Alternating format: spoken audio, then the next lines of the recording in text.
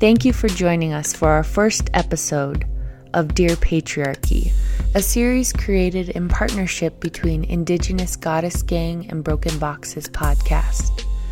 Through conversation, guest artists and activists will provide personal experiences and resource on ways to deconstruct patriarchy in our communities and move past its toxic practices in our larger social structuring. In this episode, we get into conversation with Demian DinéYazhi, whose artwork is materialized through the lens of curatorial inquiry, site-specific installations, poetic expression, social engagement, and art production. DinéYazhi creates artwork that challenges hierarchical structures and reutilizes conceptual art as a tool for truth-telling, sovereignty, uprising, and reclamation of language, culture, and self.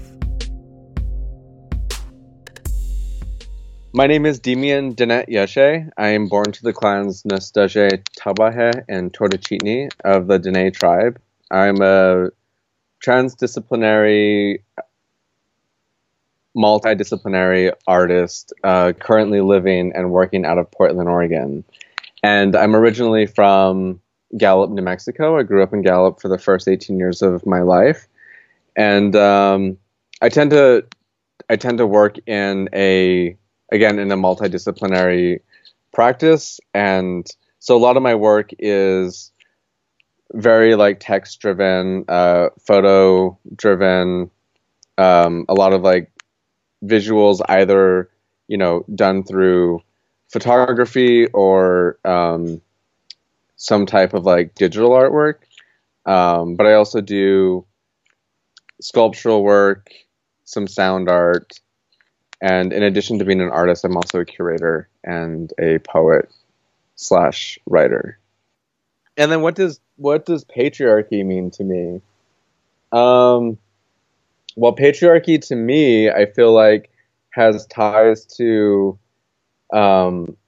more of this like settler colonial narrative and perspective that has driven a lot of, again, like settler colonial like constructs, and so I think within a patriarchal mindset, there's a lot of like violence against Indigenous women, gender gradient, gender nonconforming, and like two-spirit communities. It's also just shifted the way Indigenous communities have functioned.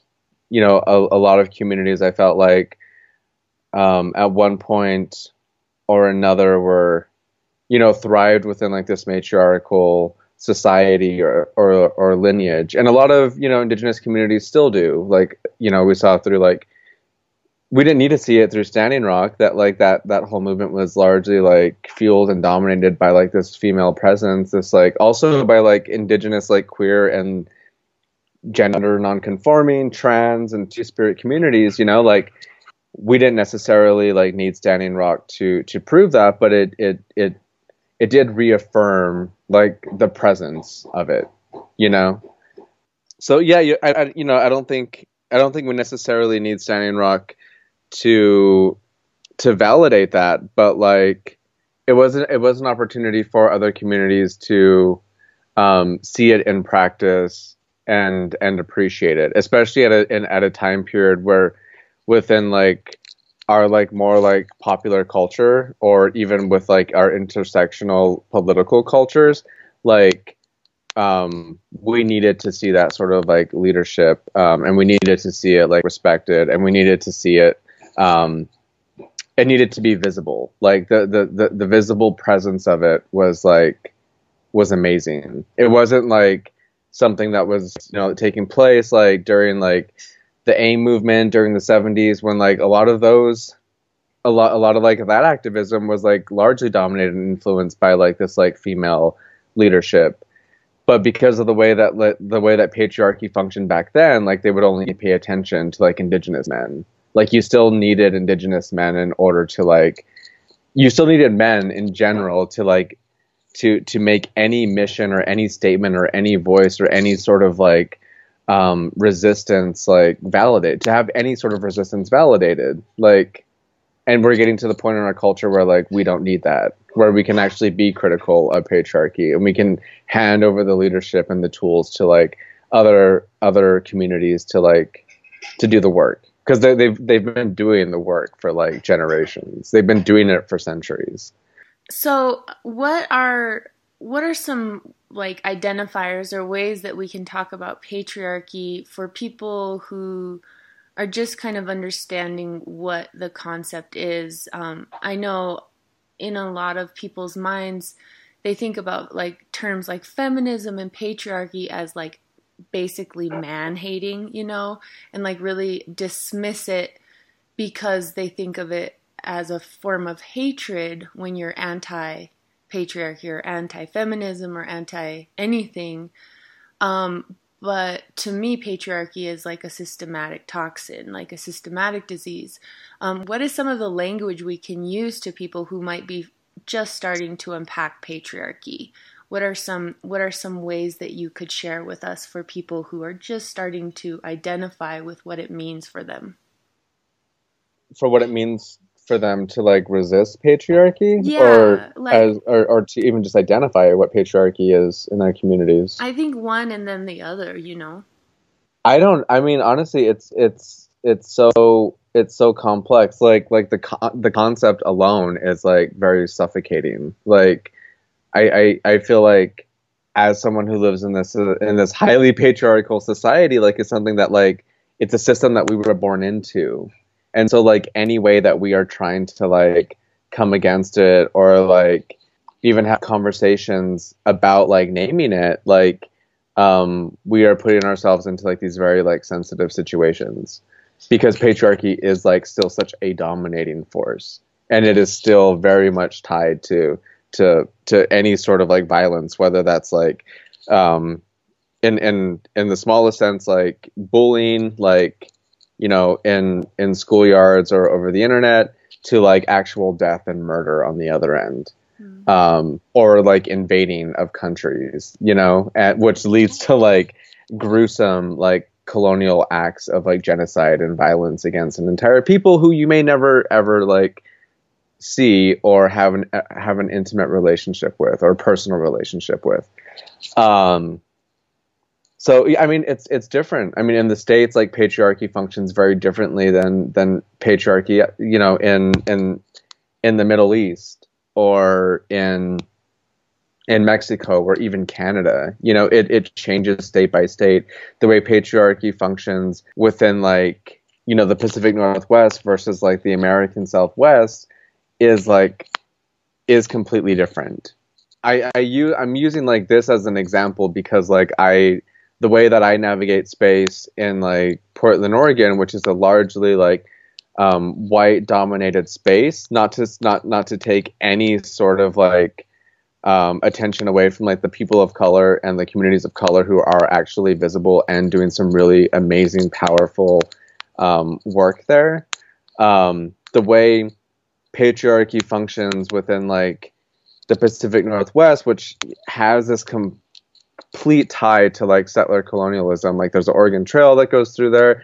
There's like the Manifest Destiny. There's westward expansion. There's like the selling of indigenous land. The fishing rights wars for indigenous people like in Washington, helps like give rise to the American Indian movement, or all this like activism like through this whole region. At the same time, like the way patriarchy functions within like New Mexico is also very different. Like you have the churches that come in, and a lot of the Catholic churches are very much tied to like this patriarchal history. But then you also have the same time as the American Indian movement is coming in, you also have like the Native American like youth movement, I believe is what they were called. And so I don't know, I feel fortunate to like live in both of these places and to be able to like pick out these differences between these spaces. Also, in all of this, I realize how my survival, my livelihood is tied to patriarchy. I feel very fortunate. It's weird to say that. It's very weird to say that I feel fortunate, like being able to to see the differences between the way patriarchy has ties to my livelihood in these two spaces that are heavily influenced and have been heavily impacted by colonialism. It's very strange to me to realize that it's weird wording for me, actually, to say that I feel fortunate to be able to pick these two things apart. Nobody should be able to no one should live in a society where you can tell the differences between how patriarchy functions in different regions, that's really fucked up. Mm-hmm. But at the same time, I realize how my livelihood and my survivability is different in these two regions, but also to realize how within in moving between different spaces, how much of a threat I am against patriarchy, or how much of a threat patriarchy is against me, I should say, or both of those things. Fuck it, I don't mind being a threat against patriarchy, it needs to be done away with. But at the same time, I realize that it is so hard for me to move back to New Mexico at this point and live the type of life that I want to live and be who I want to be and feel safe there. Feel I can live and make the artwork that I want to make, and even just dress the way I want to make, or talk the way I want to talk, or be intimate with the people in the way that I want to be intimate with them. It's a hell of a lot easier for me to live a more free and daring life in Portland, Oregon, which is so strange because that's not my Indigenous land. I mean, I'm sure my people passed through there at one point, but it's such a white dominated space, that entire region has been colonized, and it continues to get colonized through gentrification. But even moving in between these two spaces, whenever I drive home from Portland to New Mexico, I'm continually moving through these spaces and weaving through highways and small communities where you just feel that threat of patriarchy. You feel that threat of of society. And it's a lot of the times it's not exactly a person from that community coming against you. It's the way these communities are constructed. It's not just one dude at the gas station making you feel unsafe. It's an entire community. It's men, it's women. It's a way that whole system, or those smaller systems, have been set up. So I don't know. It's hard for me to answer that question because patriarchy functions very differently in different spaces, and we're all trying to figure out right now, how to name it within our own communities, how to name it within ourselves. And that's, I think probably the most important thing to come away with is how do we name patriarchy within ourselves?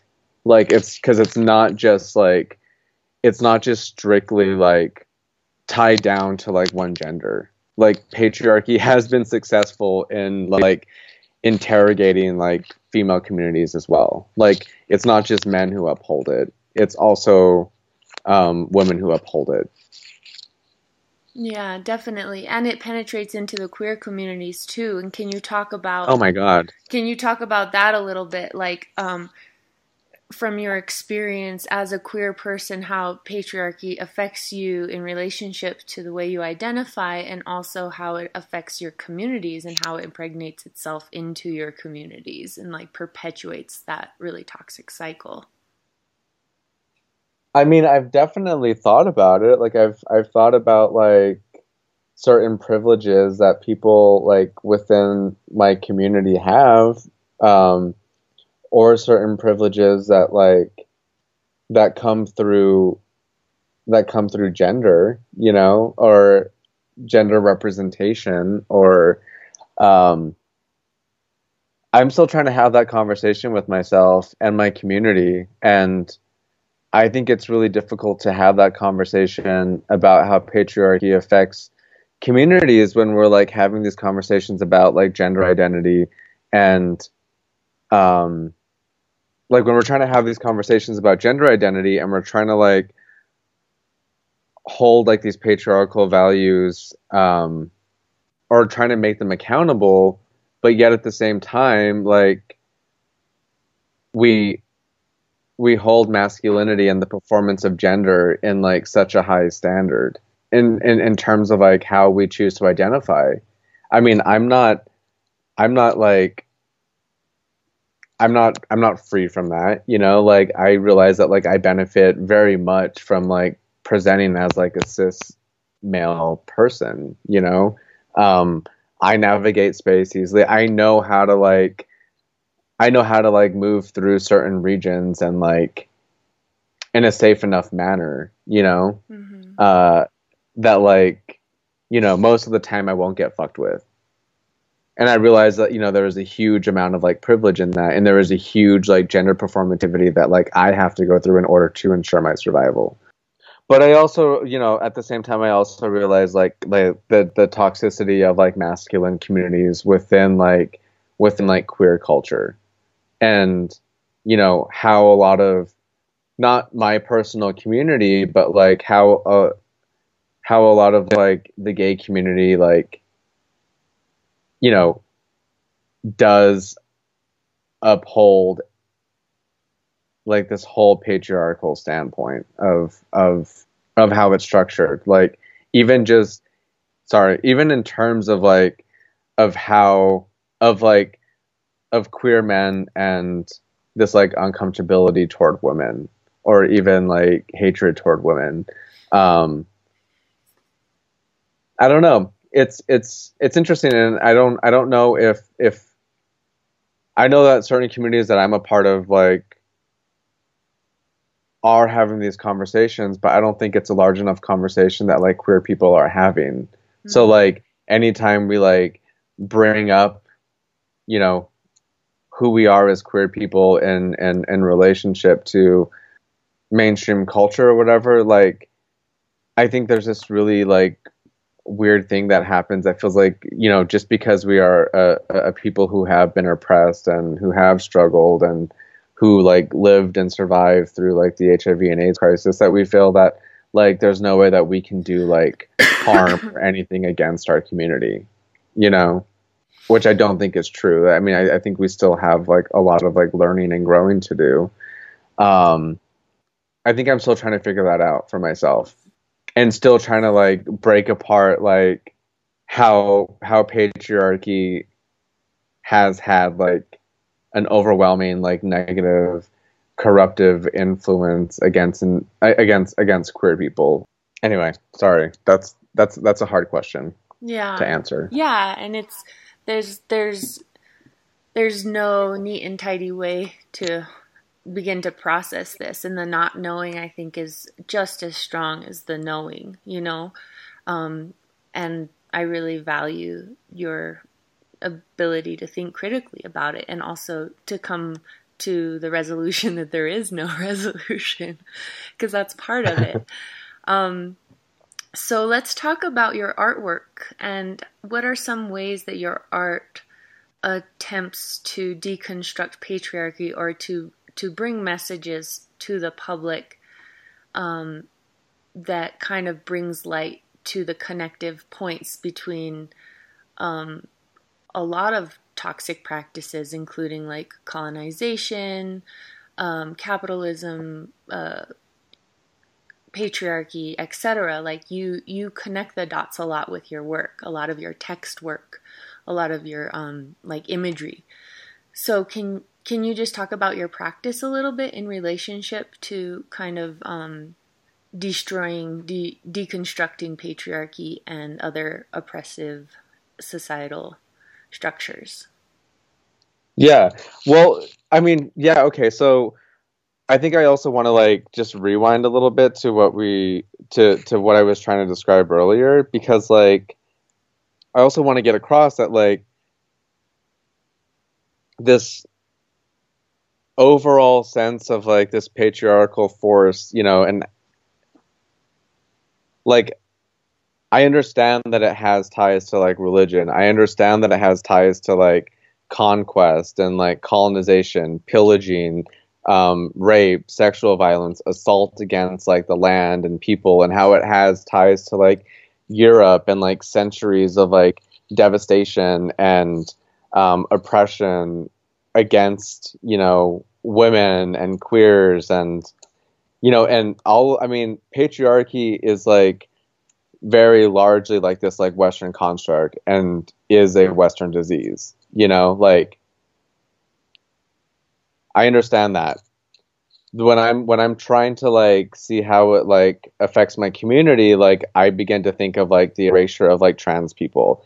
I start to see the erasure of like queer people during the HIV and AIDS crisis. Even prior to that, like police raids, the military, the cops, and the prison industrial complex. Like all of these factors, you know, I see all this violence against like queer bodies, against like non-white bodies, against female bodies, against bodies that are resisting patriarchy, as like, or even like this masculine gender. But I have trouble like seeing how patriarchy has like corrupted and infected like my queer communities. I think that's why I have difficulty right now and sort of like really trying to like feel like I have a well-rounded enough idea to like to completely answer a question, because like it's because I think at the same time as like I'm trying to break it apart within like my own community, like I realize that it starts within myself. And like realizing like how patriarchy functions within my body is really difficult, you know, and it starts with an individual, and then you know, that affects the community. So right now I'm trying very hard to like have these conversations with myself.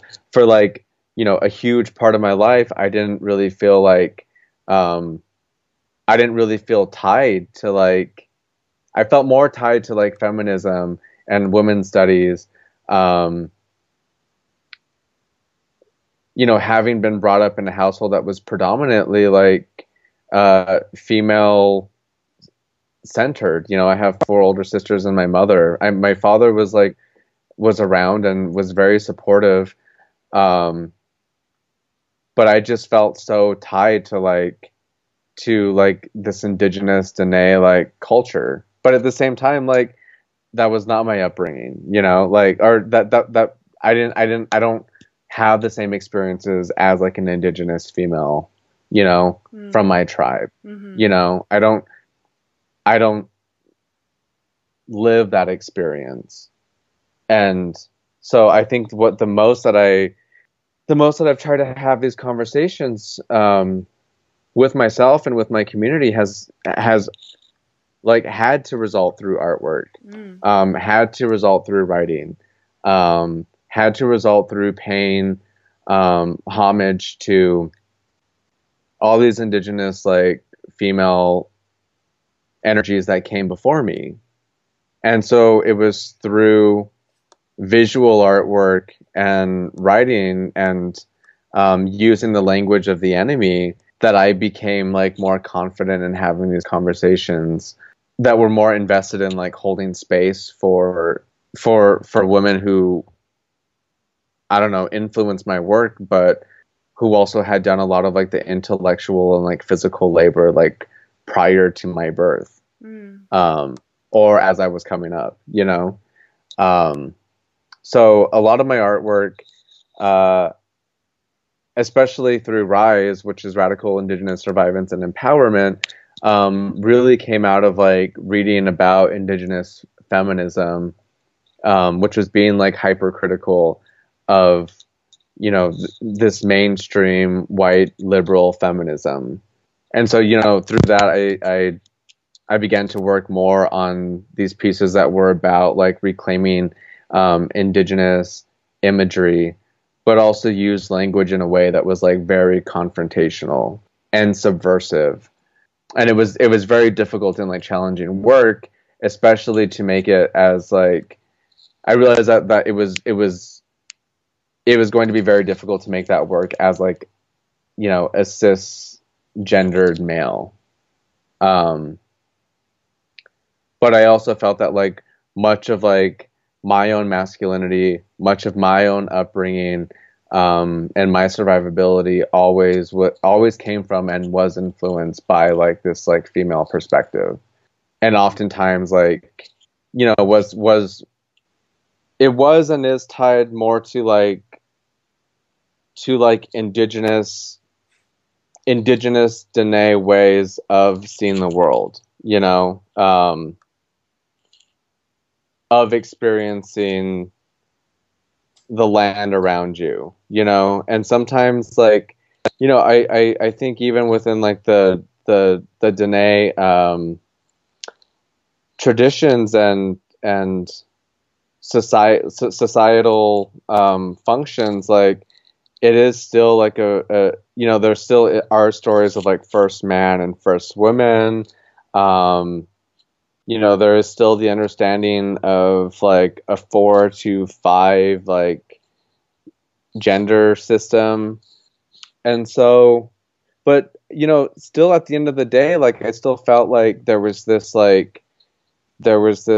trans or like gender fluid like presence within like the world, within like the landscape. And I think it was a lot harder for me to like name or like recognize as I was younger, but like, as I've gotten older and had more conversations and, with my community, I feel like, there is more of an emergence of like how this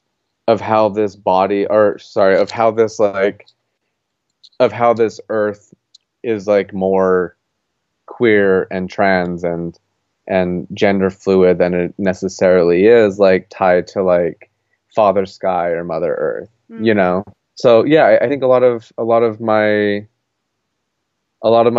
upbringing and ways that I've like seen the world, like even though it is heavily influenced by like, matriarchs and matrilineal like upbringing and presence within like indigenous Diné culture, like I think there's always just been this like overwhelming presence of gender fluid or gender non-conforming folk on the reservation, or ways about like experiencing the land and experiencing the world around you or even your own body. And patriarchy did a really good job of like fucking that up, Mm-hmm. It did a very good job of just completely altering the way indigenous people have like seen the world, and seen their own bodies or even seen the landscape. Does that make sense? Yeah, no, totally. I wish there was a better way for me to like explain that or describe that, but it's like it's still stuff that I'm trying to figure out and like write about. But I also feel like it's still a hard thing to say, especially to indigenous like traditional elders in the community, who have like this completely different perspective of what it means to be an indigenous like man, woman, or otherwise. Yeah, and there's so many layers. Like, at what point does that contact with patriarchy, with colonization, affect people seeing themselves as separate from the earth versus just a part of a system that isn't binary, And all those layers of it, it's so complex. Yeah. So what are some things that we can activate today within our own communities to begin to break away from bending towards patriarchal ways of acting or playing out patriarchal roles? what are some things that you might be able to share with us that you've been noticing have been helpful for you? Well, put some nail polish on. Step one. No, it's more complex than that. Okay. I mean, whatever. Fuck. If that's like, you know, a small thing to do, whatever. Self-care is like a great way to come against like patriarchy. Patriarchy doesn't want you to take care of yourself. Patriarchy wants to like fucking kill you. It wants you to kill yourself, you know? It wants to control you, create cancer, expose you to like disease and anxiety, and it doesn't want you to feel, it wants you to feel pain, but then it wants you to like mediate the pain by something that it subscribes you, you know? Like, for profit. I don't know. I think, what's that? I said for profit, for the profit of those elite few in power and wealth. Patriarchy, you know, there are numerous ways, you know, to combat it. I think for myself, it comes through self-care. Like, you know, taking care of myself as like an Indigenous person, you know, like at this point, like I don't know if I will always not drink, you know. I've been sober now for like over 8 years, but like at this point, like, you know, choosing this life of like not consuming like alcohol, like in huge quantities. I do drink kombucha and like bitters and stuff like that, you know, like grain alcohol and tinctures and whatnot. You know, I feel like for myself anyway, like choosing that life and you know, realizing like how alcohol has affected like not only Indigenous communities, but also like queer communities or political communities or art communities or any of these things, you know, like realizing like how it's had an effect on like myself, my being, my livelihood, how I concentrate and function and maintain like a high level of productivity. That's not a word. Productivity. You're so productive. You're just making words. Making up shit as I go. No, but like even seeing how not drinking, like, you know, allows me to be like highly productive. As an artist, as a writer, as a curator, as, you know, someone who's also trying to like just like make it on my own terms without like, you know, the support of like a gallery or an agent or any of that stuff, you know, like, you know, that has been like such a fuck you to like the establishment. It's been like such a fuck you to like, I mean, I feel like it's been like a huge fuck you against like patriarchy. Yeah. Like all those institutions and galleries, that's all part of that system. No, it really is. And it's toxic and it's fucked up and it keeps people from making work and it dictates dick. Dick. There's always that fucking dick. There's always that dick. No, but like it completely like dictates. Oh God, I can't say that word without thinking of it now. Dictates. That's right? I'm pronouncing it right? No, dictates? It totally dictates. Ugh. Wow. All right. Well, it totally dictates the way people make artwork, the way they produce artwork, what they feel like is profitable or important, you know? And that's really like fucked up in the long run. Yeah. So, you know, I think it's different for each person, you know, like how, like what method they use to like come against and like combat patriarchy within themselves, within their community, within like a larger like regional, national, or international scope, you know, like it gets like complex like immediately. But that's just the way that I do it. You know, I do it through artwork. I do it through, you know, staying as focused as I can on the artwork that I'm making.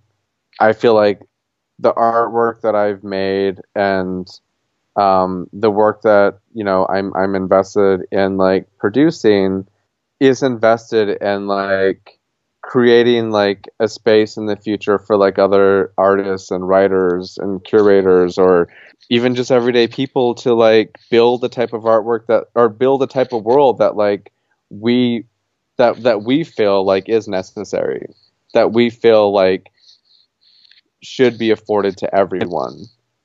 I mean, we can talk like days and days and days and years and weeks and, you know, like forever, like our entire lives, about like what we need to do to like take down patriarchy or decolonize this or decolonize that, you know. But like the reality is, at the end of the day, like we're never going to be able to like fully conceive of these ideas in our lifetime.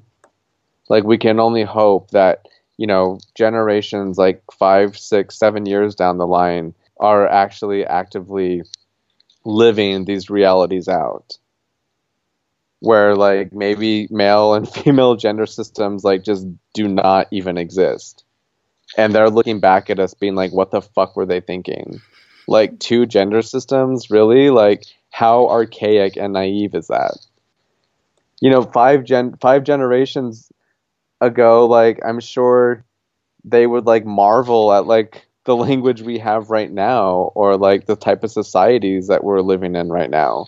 So, you know, I think we're being successful, and like just maintaining like our values as like a society, like hell bent on like taking down these systems and creating a more like decolonized like future. I think that's what we like, that's where we need to put our energy toward, you know. Like we can like, I don't know. It's just about providing like the spaces and the areas and the access for like future generations. That's all we can do and like hope for. What would you say to patriarchy? If you could actually have access to the monster, to one of its eyes, and hold up your truth that you would wish that beast to see, what would it be? What would your dear patriarchy be? I wouldn't say anything. I don't think, if I would not say anything to patriarchy. I don't think, like, I think silence is such a powerful tool against it, you know? And if there was something that I wanted to say to it, like, I would want to say it in like my own language. And I don't, unfortunately, like know enough of my own language to figure that out. So I need to learn my language, and I need to learn my language a little bit better, and then I'll confront that beast. But unfortunately, me not knowing my language and the reasons why I don't know my own language is also a part of me figuring out how patriarchy functions within myself. And how I'm responsible for repairing and healing from that. And then I can come to that patriarchal beast and, you know, say what I need to say. Yeah. Until then, just pepper spray in its eye. Just kidding. That's mine. Until then, I don't know. Until then, I think also silence is just like, it's brutal. Is such a powerful fucking tool. Dude, you know? It's like the worst form of like shame. And like, but you know what? Patriarchy also wants it to be seen. You know, also patriarchy also wants to be seen. It also wants to like be validated. That's so true. Like, yeah, why fucking even validate it? Yeah. So. What patriarchy? What patriarchy? Thank you for taking time to do this podcast. I'd also like to announce to everybody listening that Demian is going to be a regular contributor on the Dear Patriarchy site and page through Indigenous Goddess Gang, indigenousgoddessgang.com. So welcome to our crew, Demian. Thanks for being with us. Oh, thank you. I'm really stoked and honored, and I'm also just really, really relieved and happy that like this type of work and this type of community building is like happening. You know, it's something that like we really needed like in the 90s and like the early 2000s. And so I'm really thankful to be alive and present at a moment where like so many like rad like Indigenous female trans two-spirit folk are just like being like really badass and doing some really revolutionary awesome shit.